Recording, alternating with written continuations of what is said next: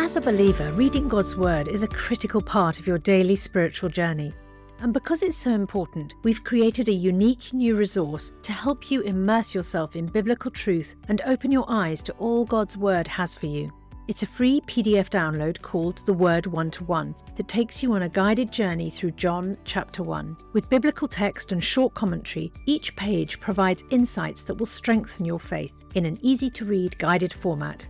There's truly no other resource like this. Download your free PDF copy today at premierinsight.org/resources. That's premierinsight.org/resources.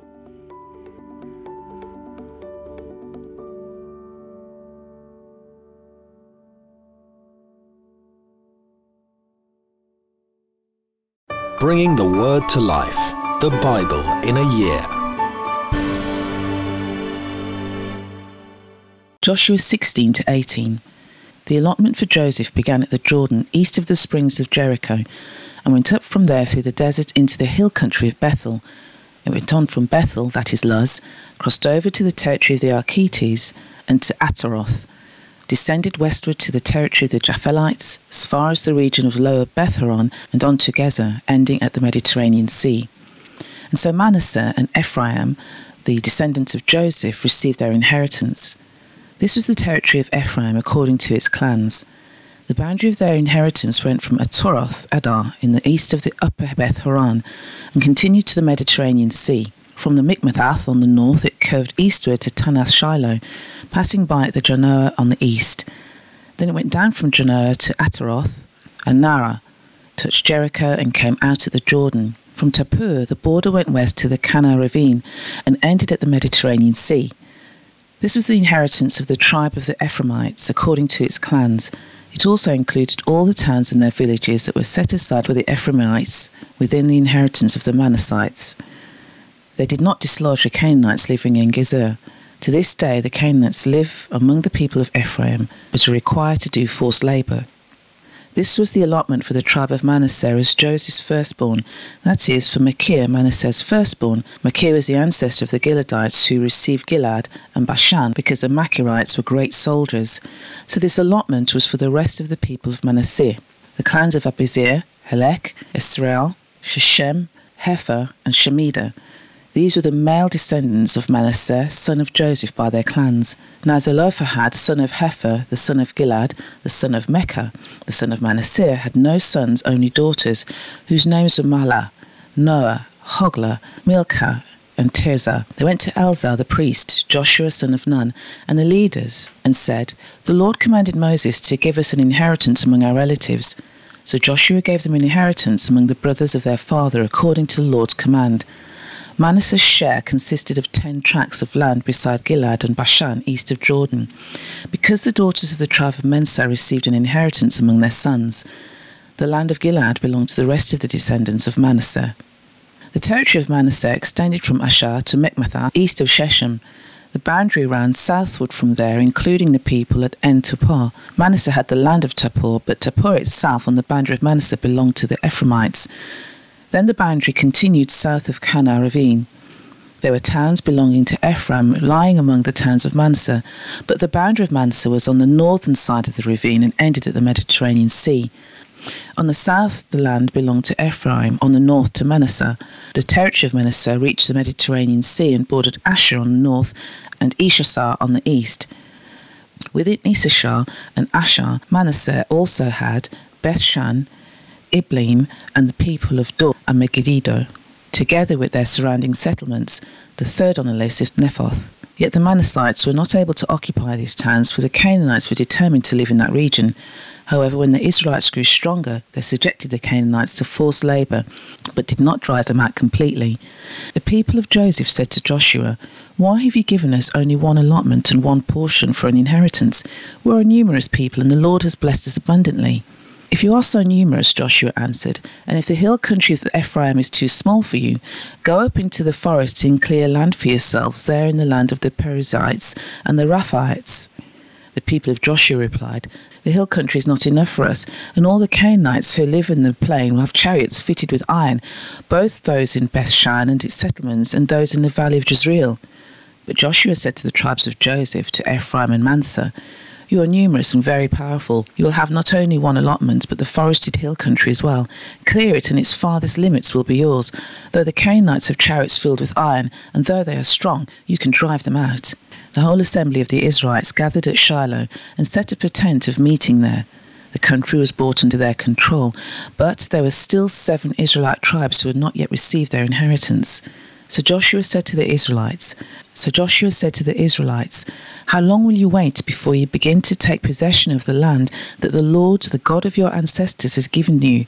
Appoint 3 men from each tribe. I will send them out to take a survey of the land and write a description of it according to the inheritance of each. Then they will return to me. You are to divide the land into 7 parts. Judah is to remain in its territory on the south, and the tribes of Joseph in their territory in the north. After you've written descriptions of the 7 parts of the land, bring them here to me, and I will cast lots for you in the presence of the Lord our God. The Levites, however, do not get a portion among you, because the priestly service of the Lord is their inheritance. The Gad, Reuben, and the half-tribe of Manasseh have already received their inheritance on the east side of the Jordan. Moses, the servant of the Lord, gave it to them." As the men started on their way to map out the land, Joshua instructed them, "Go and make a survey of the land and write a description of it. Then return to me, and I will cast lots for you here at Shiloh in the presence of the Lord." So the men left and went through the land. They wrote its descriptions on a scroll, town by town, in 7 parts, and returned to Joshua in the camp of Shiloh.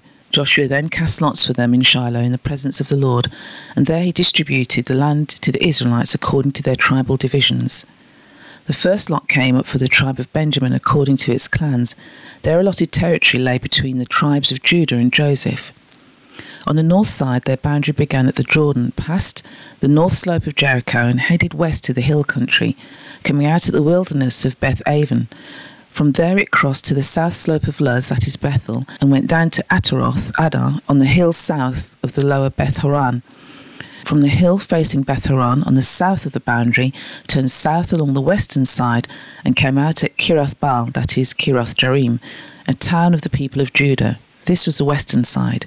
The southern side began at the outskirts of Kirath Jearim on the west, and the boundary came out at the spring of the waters of Netoah. The boundary went down to the foot of the hill facing the valley of Beth Hinnom, north of the valley of Rephaim.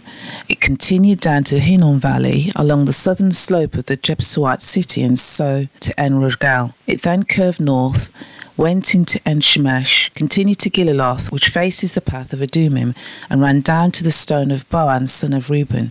It continued to the northern slope of Beth Arabah, and on down into the Arabah.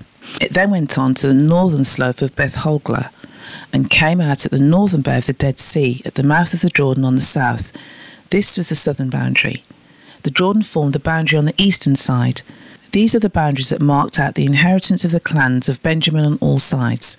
The tribe of Benjamin, according to its clans, had the following towns: Jericho, Beth Hoglah, Emek Keziz, Beth Arabah, Zemariam, Bethel, Avivim, Pera, Ophrah, Kephoramoni, Ophni, Geba, 12 towns and their villages, Gibeon, Ramah, Beroth, Zephath, Kephirah, Moza, Rekem, Erpel, Tarlah, Zillah, Heleph, the Jebusite city, that is Jerusalem, Geber, Kiriath, 14 towns and their villages. This was the inheritance of Benjamin for its clans. Proverbs 26. Like snow in summer or rain in harvest, honour is not fitting for a fool. Like a fluttering sparrow or a darting swallow, an undeserved curse does not come to rest. A whip for the horse, a bridle for the donkey, and a rod for the backs of fools. Do not answer a fool according to his folly, or you yourself will be just like him. Answer a fool according to his folly, or he will be wise in his own eyes. Sending a message by the hands of a fool is like cutting off one's feet or drinking poison. Like the useless legs of one who is lame is a proverb in the mouth of a fool. Like tying a stone in a sling is the giving of honour to a fool. Like a thorn bush in a drunkard's hand is a proverb in the mouth of a fool. Like an archer who wounds at random is one who hires a fool or a passer-by. As a dog returns to its vomit, so fools repeat their folly. Do you see a person wise in their own eyes? There is more hope for a fool than them. A sluggard says, "There is a lion in the road, a fierce lion roaming the streets." As a door turns on its hinges, so a sluggard turns on his bed. A sluggard buries his hand in the dish. He's too lazy to bring it back to his mouth. A sluggard is wiser in his own eyes than 7 people who answer discreetly. Like one who grabs a stray dog by the ears is someone who rushes into a quarrel not their own. Like a maniac shooting flaming arrows of death is the one who deceives their neighbour and says, "I was only joking." Without wood, a fire goes out. Without a gossip, a quarrel dies down. As charcoal to embers and as wood to fire, so is a quarrelsome person for kindling strife. The words of a gossip are like choice morsels, they go down to the inmost parts. Like a coating of silver dross on earthenware are fervent lips with an evil heart. Enemies disguise themselves with their lips, but in their hearts they harbour deceit. Though their speech is charming, do not believe them, for 7 abominations fill their hearts. Their malice may be concealed by deception, but their wickedness will be exposed in the assembly. Whoever digs a pit will fall into it. If someone rolls a stone, it will roll back onto them. A lying tongue hates those it hurts, and a flattering mouth works ruin. For more resources to help you bring the word to life, go to premier.org.uk/Bible. This reading has been taken from the NIV Bible Biblica and is published by Hodder and Stoughton.